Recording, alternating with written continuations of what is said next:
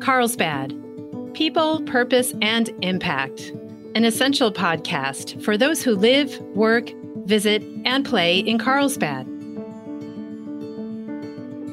Good afternoon and welcome everyone. My name is Brett Schanzenbach. I'm the president and CEO of the Carlsbad Chamber of Commerce, and I am your host today. And I'm very pleased to have with me Mr. Tim Stripe. Tim is the co-president and co-owner of Grand Pacific Resorts. Thanks for joining us today, Tim. You're welcome, Brett. Glad to be here. Yeah, great to have you. So you have been co-owner and co-president with Mr. David Brown, looks like since 1989. Is that right? Is that when you guys started it? About right. Yeah. Yeah, about 1989. And that's quite a span of time here in Carlsbad. But before that, we have to always go back a little bit before. Got to get the backstory. It looks like you're a CPA actually by trade, and you started in public accounting. How was that? Yeah, no, I spent 4 years in public accounting, and that was a phenomenal experience, and glad I did it. And certainly has served me well through the years as I've started and built Grand Pacific Resorts. Yeah, I bet it has helped. Grand Pacific Resorts. I mean, I'm fortunate. I feel like I'm fortunate because my wife and I are owners at Grand Pacific, and since I can't remember if it was 2002 or 2004, but it's pretty long time. Okay. At Palisades, and so we've got to see how it's evolved. But these days, for those that might not know, tell us all that is part of the overall picture of Grand Pacific Resorts, not just the hotels in Carlsbad, but the timeshares and everything, all your places. Sure. Grand Pacific Resorts is divided into probably 5 distinct segments of business. So we have the resort operations, which you allege to, Brett, that you and your wife and family are a part of. Mm-hmm. And that encompasses today about 23 properties located in the western United States and Hawaii that we manage. Of that, we developed, I believe, 9 of the 23 ourselves. Mm-hmm. And so we have taken on management contracts. Overall, we probably service in excess of 100,000 resort owners within the Grand Pacific system. So that would be a first line of business that we would have. Second line of business is a little company called Advanced Financial that does loan servicing and does all the assessment billing for the HOAs. Yeah. That company over the last 4 or 5 years has grown phenomenally. It's the largest servicer right now for the residential wholesale industry. Wow. So overall, that little company has about 80,000 different loans it services of about $30,000 to $35,000 in size per loan. So overall, it's about a $3 billion operation asset size that it services. Wow. The next third group that we would have as an organization would be our hotel group, hotel division, and that currently has 3 properties in it. 2 are franchised by Marriott. 1 is franchised by Hilton. It's the Westin, the Sheraton, the Casara. Mm-hmm.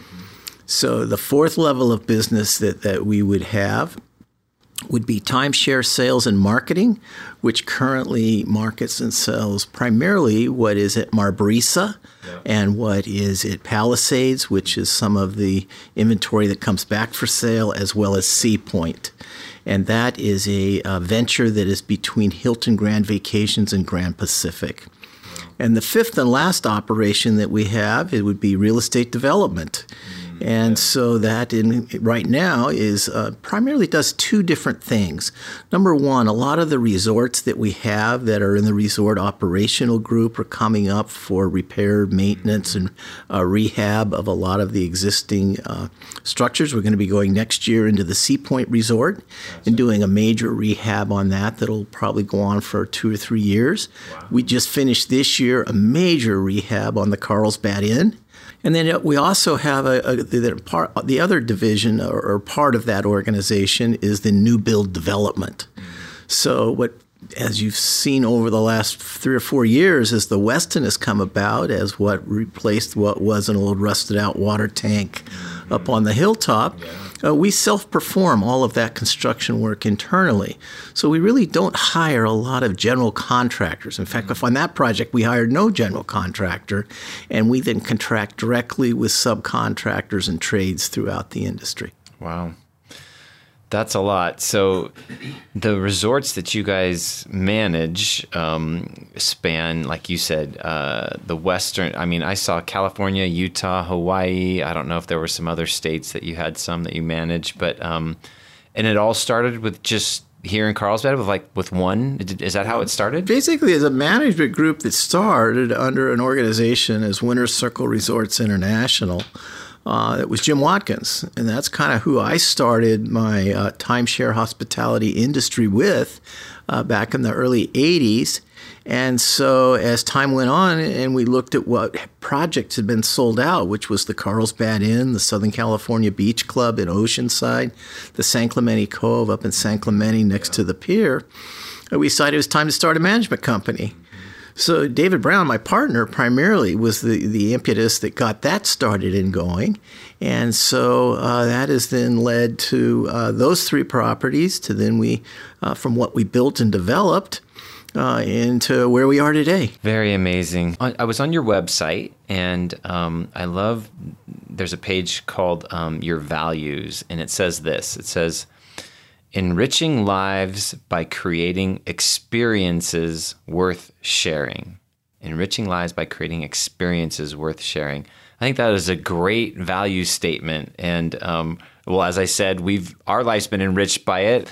So tell us a little bit about your guys' philosophy in terms of, what you want to create for your guests. What you want to create is the happiest experience you possibly can. And that can take all sorts of different directions, Brett. It could be anything. Obviously, the facility, when they come in, has got to be something that's appealing, in a location that makes sense of where people like to vacation. And then from there, I think it's then having a room that's created and is just for them, that they really enjoy and want to be with. And then it's letting the whole family unit have a good time. Yeah. And I think if we can create the amenities on the property, be it the swimming pools, be it tennis court, be it the spas that they can relax in at the end of the day, and then create an environment that's really inviting to them, both inside the unit as well as the grounds, that are kept up and kept in an A+ condition, then I think it leads to what can be an exciting experience, whether it's just a couple days or whether it's a week. Or more. Yeah. Or more, whatever that might be. It creates a good environment for them. Obviously, keeping that experience going year after year with multiple properties is a challenge because, as you've already pointed out, like you got to keep upgrading and keep refreshing. Tell us about that cycle. Like, how do you approach it from a business standpoint in keeping your properties that top notch? Well, within the association fee, which is a homeowners association that everyone joins and belongs to, there's two components. There's an operating component and a reserve component. And so the reserve component is really saving the money ahead for what you need to do to refurbish either the inside and or the outside. Yeah. So I think it's keeping track of what's going to be coming up, what is necessary. And it varies by property, by location. Sure. And making sure that the financial resources that you're saving for match what the expenditures need to be when the expenses are incurred. Yeah. It's a complex business. I don't know if people realize how complex all the moving parts are, just that kind of having to have that kind of foresight and keeping your property up to that level. But, you talked about the financing angle, the sales angle, all these different moving parts that come together to make it successful. It fascinates me. And then we had something that none of us saw coming called COVID. So what we're going to do is we're going to take a brief pause to hear a word from our sponsor, and then we're going to come back and talk about what the COVID effect was for you guys. So we've been talking with the co-president and co-owner of Grand Pacific Resorts, Tim Stripe, and we'll be right back. So let's talk about what you guys experienced with COVID. Obviously, it's unprecedented. It's not something in any of our lifetimes that had been experienced. And what were you have both timeshare resorts and then you have the hotels. So what did you guys experience through this? Well, the experience changed throughout the whole COVID term. Yeah. So if you look at the overall timing of COVID, you say, wow, okay, it started probably in March of 20. Yeah. And then, is it over yet? Yeah. Is it over yet, Brett? What's your thoughts? Not quite. Okay, all right. So tired of hearing about new variants, Right. So here's kind of the way we looked at it. When we first saw it kind of coming in front of us into December 19, January of 20, we said, okay, it may be an event that affects us for the spring. Yeah. And so we'll kind of just wait it out and see what happens. And then we got more into March and April, and we said, wow, now maybe it'll be July or August before it's over. In the meantime, it required us really to shut down the hotels. As you'll recall, that was a mandate that came from both the state of California as well as the county of San Diego. And then it also required us to basically close down all of the timeshare properties as well. And so we worked through that. Obviously, we were very concerned at that time from two perspectives. One is you had the guests that were part of our owner base, and we said, my goodness, what's going to happen to them? And so we did a very, very deliberate public relations campaign with them to make sure they knew what we were doing and that we were following the governmental guidelines that we needed to. And at the same time, then we had to basically work through what was going to be with the groups that had booked at the hotel. Because we shut down both the Westin and the Sheraton and the Casara. Yeah. And I mean, clear down to never dreamed ever in the history of my, work experience, which is more years than sometimes I want to acknowledge. Never before had we ever seen a time when you locked the door. Yeah. In fact, we had to go out and buy locks for some of the properties that just, frankly, we didn't have locks for or keys. Never had to think about that. And so we had to do a complete shutdown of that. I think what was the most painful of that whole time and that whole experience were the employees. Yeah. Because we really didn't know where we were going to go. There was a lot of talk at that particular time as far as, is the government going to be offering funds that will be available that companies can use to offset a lot of their labor costs? And we just didn't know where we were going to end up. So we had to do a massive paring back of the whole labor force. And that was the most painful part of the entire COVID pandemic for us. Yeah. By far. Well, and having the kind of resorts and hotels and such that you have and the volume you have, you guys employ a lot of people here. If you were fully staffed, what would your count be approximately? I'd have to go back and take a look at that. I really couldn't, I don't have a direct number on that, Brett, but it's substantial. It's in the hundreds. Yeah, it's substantial. So you had to lay staff off or furlough or whatnot. And now we have kind of the reverse situation where, things have opened up for the most part, but it's been challenging in the industry in general. And I'm curious for you guys if this has been challenging as well, getting staff back so you can fully open and service your guests the way you'd like to. It has been a real challenge. It has been. And I think there's a number of factors that cause that. And certainly we want to wish the best for every employee that has worked for us, that currently works for us, and or will work for us in the future. Yeah. So I think above all else, we want to wish everyone the very best. Having said that, there's a lot of reasons why employees did not return the way we wanted them to.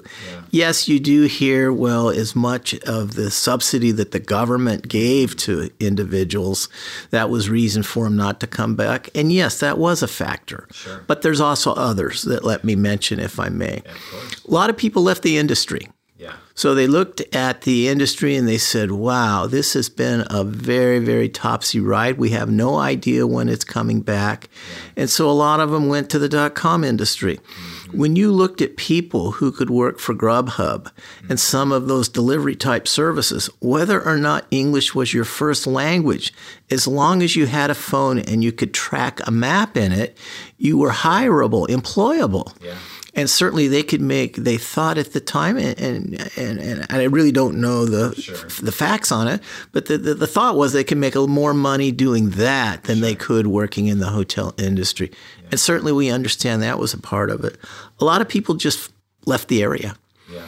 We know of a lot of our employees, because of their need to have to have a revenue source for their families, they moved out of the area and went to areas such as Las Vegas. Yeah. To where the hiring and the opportunities created for them what they could do. Yeah, that's a tough climate. So with that backdrop of challenging getting back to the levels of staffing that you would like to have, we heard recently that the summer season of 2021 now, this year, that the summer season in Carlsbad was really strong. And that's, of course, the tourists, not the business travel, but did you feel like that your numbers were good in the summer? The numbers, I think were very measurable, and we're very grateful for where the numbers were. Yeah. Having said that, though, when you look at the hotel industry, mm-hmm. which we would say has basically three drivers that bring business in. Tourists are one, mm-hmm. and what we would call those as individual reservation travelers. Yeah. You would have the corporate, and you would also have group. Corporate didn't come back, still has not really come back, and don't expect it to come back really till second quarter of next year. Yeah. Group, you divide that into two pieces. One is social, okay, and that which is basically your weddings and those type of events. It's maybe nonprofit events. Some of that business has come back as everybody's anxious to get out and get something and do something. Yeah. That has occurred. There is some of the business group that have come back, but it's certainly not as strong as it was, and it's going to be a while before that comes back. And here's why. When you look at the entire shutdown that occurred in the industry in California, basically all the business that was on the books for the next 2 years evaporated. Mm. And we wrote checks at that particular point almost to the tune of $2 million just for groups that were booked with us that we had to cancel because we had no idea how long COVID would last and what the regulation and what the environment would look like at post-COVID. Yeah. All that business has to be rebuilt. Yeah. So it's going to be 2 or 3 years before the group business comes back and as robust as it was as we knew it in 2019. Leisure has basically taken a lot of the gap. Yeah. So where leisure, maybe you depended on that being 35% of your overall business mix, that now has jumped to more than 50%. Mm-hmm. So that has built and taken in part of the gap that's missing with the corporate business traveler and the group business. Traditionally, when we think of travel, we think of the tourist travel from like Memorial Day to Labor Day, which of course we're pretty far past Labor Day now. So has that changed at all? Has the touristy stuff lingered longer than Labor Day, or was there a pretty big drop off after Labor Day this season? We saw a considerable drop off, but having said that, I think for us that were associated with the brands, for us it's Marriott and Hilton. Yeah. The brands also very rigorously went after a lot of their preferred guest members, which you would call your affinity guests. They went after those people pretty hard with marketing packages. Mm-hmm. And so what you saw was historically where the drop-off has been either by season of summer and or the kids going back to school. Right. It's not quite that the environment today is not quite like it was 10 years ago as it relates to those two traveling variables. So what we saw and what we have seen, and I think are continuing to see, is that there's a lot of the leisure travel that's becoming more year-round. Yeah. So it's not as confined to just that traditional summer season and spring break or whatnot. So, well, that's good. That's good because, as you said, the corporate and the business travel is not quite there. And I think, the business side of it, in the chamber industry, there's an annual conference once a year and it moves around to different host locations. And in February, it's going to be in Glendale. And I know we're all excited to go attend, it's like, back in person, because 2 years of it 1 year on Zoom. I'm sorry.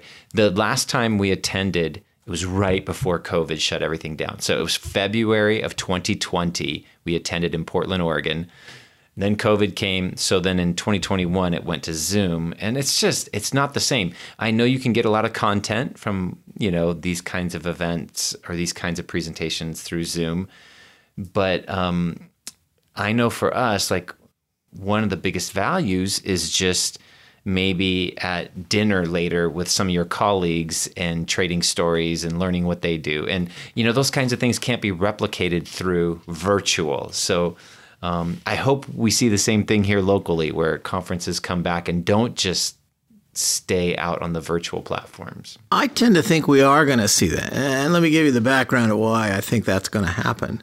Many people that are out in the corporate workplace today are now working virtually. Mm-hmm. Virtually, there's a lot more virtual work from home, work from satellite location that there's ever been. Yeah. For example, I'm aware of a firm that does primarily it's in the service industry. It's basically a big auditing firm in Los Angeles. They gave back 3 of 5 of their office spaces that they held in Los Angeles County. And the reason is they were going to have a lot of their staff work virtually from home. Yeah. But what they also said is we also understand that people need to meet. Yes. There needs to be a face-to-face contact. So they took the savings they had from the rent that they were going to not have to pay and are using some of those funds now to create experiences that are maybe 2 or 3 day events that they're holding out at various desirable locations that we think will probably take up some of the slack for the hotel industry that they might not have had, simply because as people work virtually, they need to get out more and be with people. And if there are no office spaces to do that with, then they're going to have to find other locations for that to occur. Yeah, that's interesting. Well, that would be great if we see some companies do that. I was at a ribbon cutting just earlier today for a firm here in Carlsbad that kind of was following the similar trajectory that you just mentioned, service-based. They moved to a new office location. Both their old and their new are here in Carlsbad, but they reduced their square footage by half because so many people are working effectively from home. And even with reducing it by half, they still feel like it's at the moment fairly empty when they go in there. But they want to have some gathering place for their team for the same reasons that you just mentioned. He was mentioning that there's staff members that joined their firm in the last 18 months that today is the first day they've ever met in person, ever. And they're having a holiday thing today. So it's just weird times, unprecedented. Well, I think for any company to develop camaraderie within their own organization and or to develop more of what their goals, objectives are, hard to do all of that virtually. It is. So another aspect of your business that is important is giving back. You guys are very big at supporting things in the community. And I was online and looking at your website, and one of your favorites seems to be the Send Me on Vacation charity, which is specifically focused on breast cancer survivors. So tell us a little bit about that and how you guys got connected to them. And it came from an employee who actually went through the experience. The thing came forward and said, is this something that the company can then support for us to do? And of course, we try to basically make it work. We want as many participants as we can, if not financially giving of their own money, at least being the face person out in front of whatever the initiative is that we're giving towards. Yeah, very nice. And then there was another one called Crystal House, educational opportunities for disadvantaged youth. And then, of course, I know you guys support almost everything in Carlsbad, it seems like. So why is corporate giving such a big part of your culture? I think when we hear a lot of companies, a lot of my fellow companies that are here, businesses here in Carlsbad, we've all been blessed. Yeah. And so I think for me, what's very important, I know for David as well, my business partner, it's very important that we give back to the community of what we can, both with a lot of I think of what our individual thoughts might be in a certain area, such as Crystal House. Both he and I are very, very supportive of that, which is basically going out through, various countries throughout the world and setting up educational process. It was started by Crystal DeHaan, who was one of the initial founders in the timeshare industry. And as she sold her company to another publicly held organization, she said, it's now time for me to give back. And so she went out and established full educational programs, educational locations. She says it's important that we teach people computer skills, we teach them how to read the English language, and we just educate them in generally speaking. And so that she set up, in Mexico City, South Africa. She had something she had going in Indianapolis. She had something going in India. She had something going in the Philippines. So she spent much of her wealth towards what she called Crystal House, which was, she said, I need to basically educate as many children of the world as I can. So I think the timeshare industry as a whole embraced that. And so a lot of us, my fellow peers in the timeshare industry, have said this is something that we want to support. And so we hold, an annual charity event for them every year, as well as we try to do other programs throughout the year to raise money for that organization. That's great. And you guys are also not just financially generous. You guys give of your time. Several of you have and currently do serve on various boards and nonprofits in town, and you served here at the Chamber for years. I mean, that's lending that time and talent is much appreciated by all the organizations that you guys serve. So on behalf of all of them, thank you. Let me share a little story with you on that one, if I might. There's a lady by Irma Cota who used to basically run the, I think it was North County Health Services. And just to tell you how close things get to home, she said, Tim, I'd like to have a meeting with you. Now, I knew of her and had served with her on a council that I was on for Cal State San Marcos at an earlier time. So she says, I want to come and see you. And so she came to the office and she said, okay, she says, I'm going to get right to the point with you, Tim. Do you know how many of your employees I service through my healthcare organization? And I said, Irma, I don't know. And she says, Tim, it's more than 20.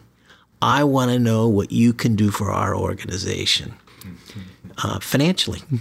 And I said, and I thought to myself real quickly, I says, Irma, you're right. What can we do? So I think everything in our community really does go full circle, Brett. Yeah. It starts with, the companies that have done well, but it also very quickly goes down to the employee base of who they have and where they are served at. Yeah. And I can tell you, as you've probably seen, we very much support the Boys and Girls Club of Carlsbad. Yeah. Again, I got to tell you, a lot of our employees' kids are serviced through that organization. Sure. Makes sense. So it's the least we can do to give back. No, that's fantastic. Well, that is amazing. And obviously, from the Chamber perspective, I wish every company in Carlsbad thought that way. The whole community would benefit from that. I really appreciate you taking time to come and share about Grand Pacific and, the challenges and hopefully the full throttle bounce back that we're gonna be all experiencing. It's getting there, but it's not there yet. So we'll keep hoping for that. Thanks for joining us on our Carlsbad People, Purpose, and Impact podcast today. If you enjoyed it, please hit the follow button on wherever you get your audio, and please tell a friend. We would love to hear your feedback, which you can share at carlsbadpodcast.com. You can leave us a review, ask a question, or leave an audio comment, which we can play on the show in the future. And that's all we have for today. Can't wait to see you next time on Carlsbad People, Purpose, and Impact. And remember, share some kindness today. It's free, creates goodwill, and makes you feel great.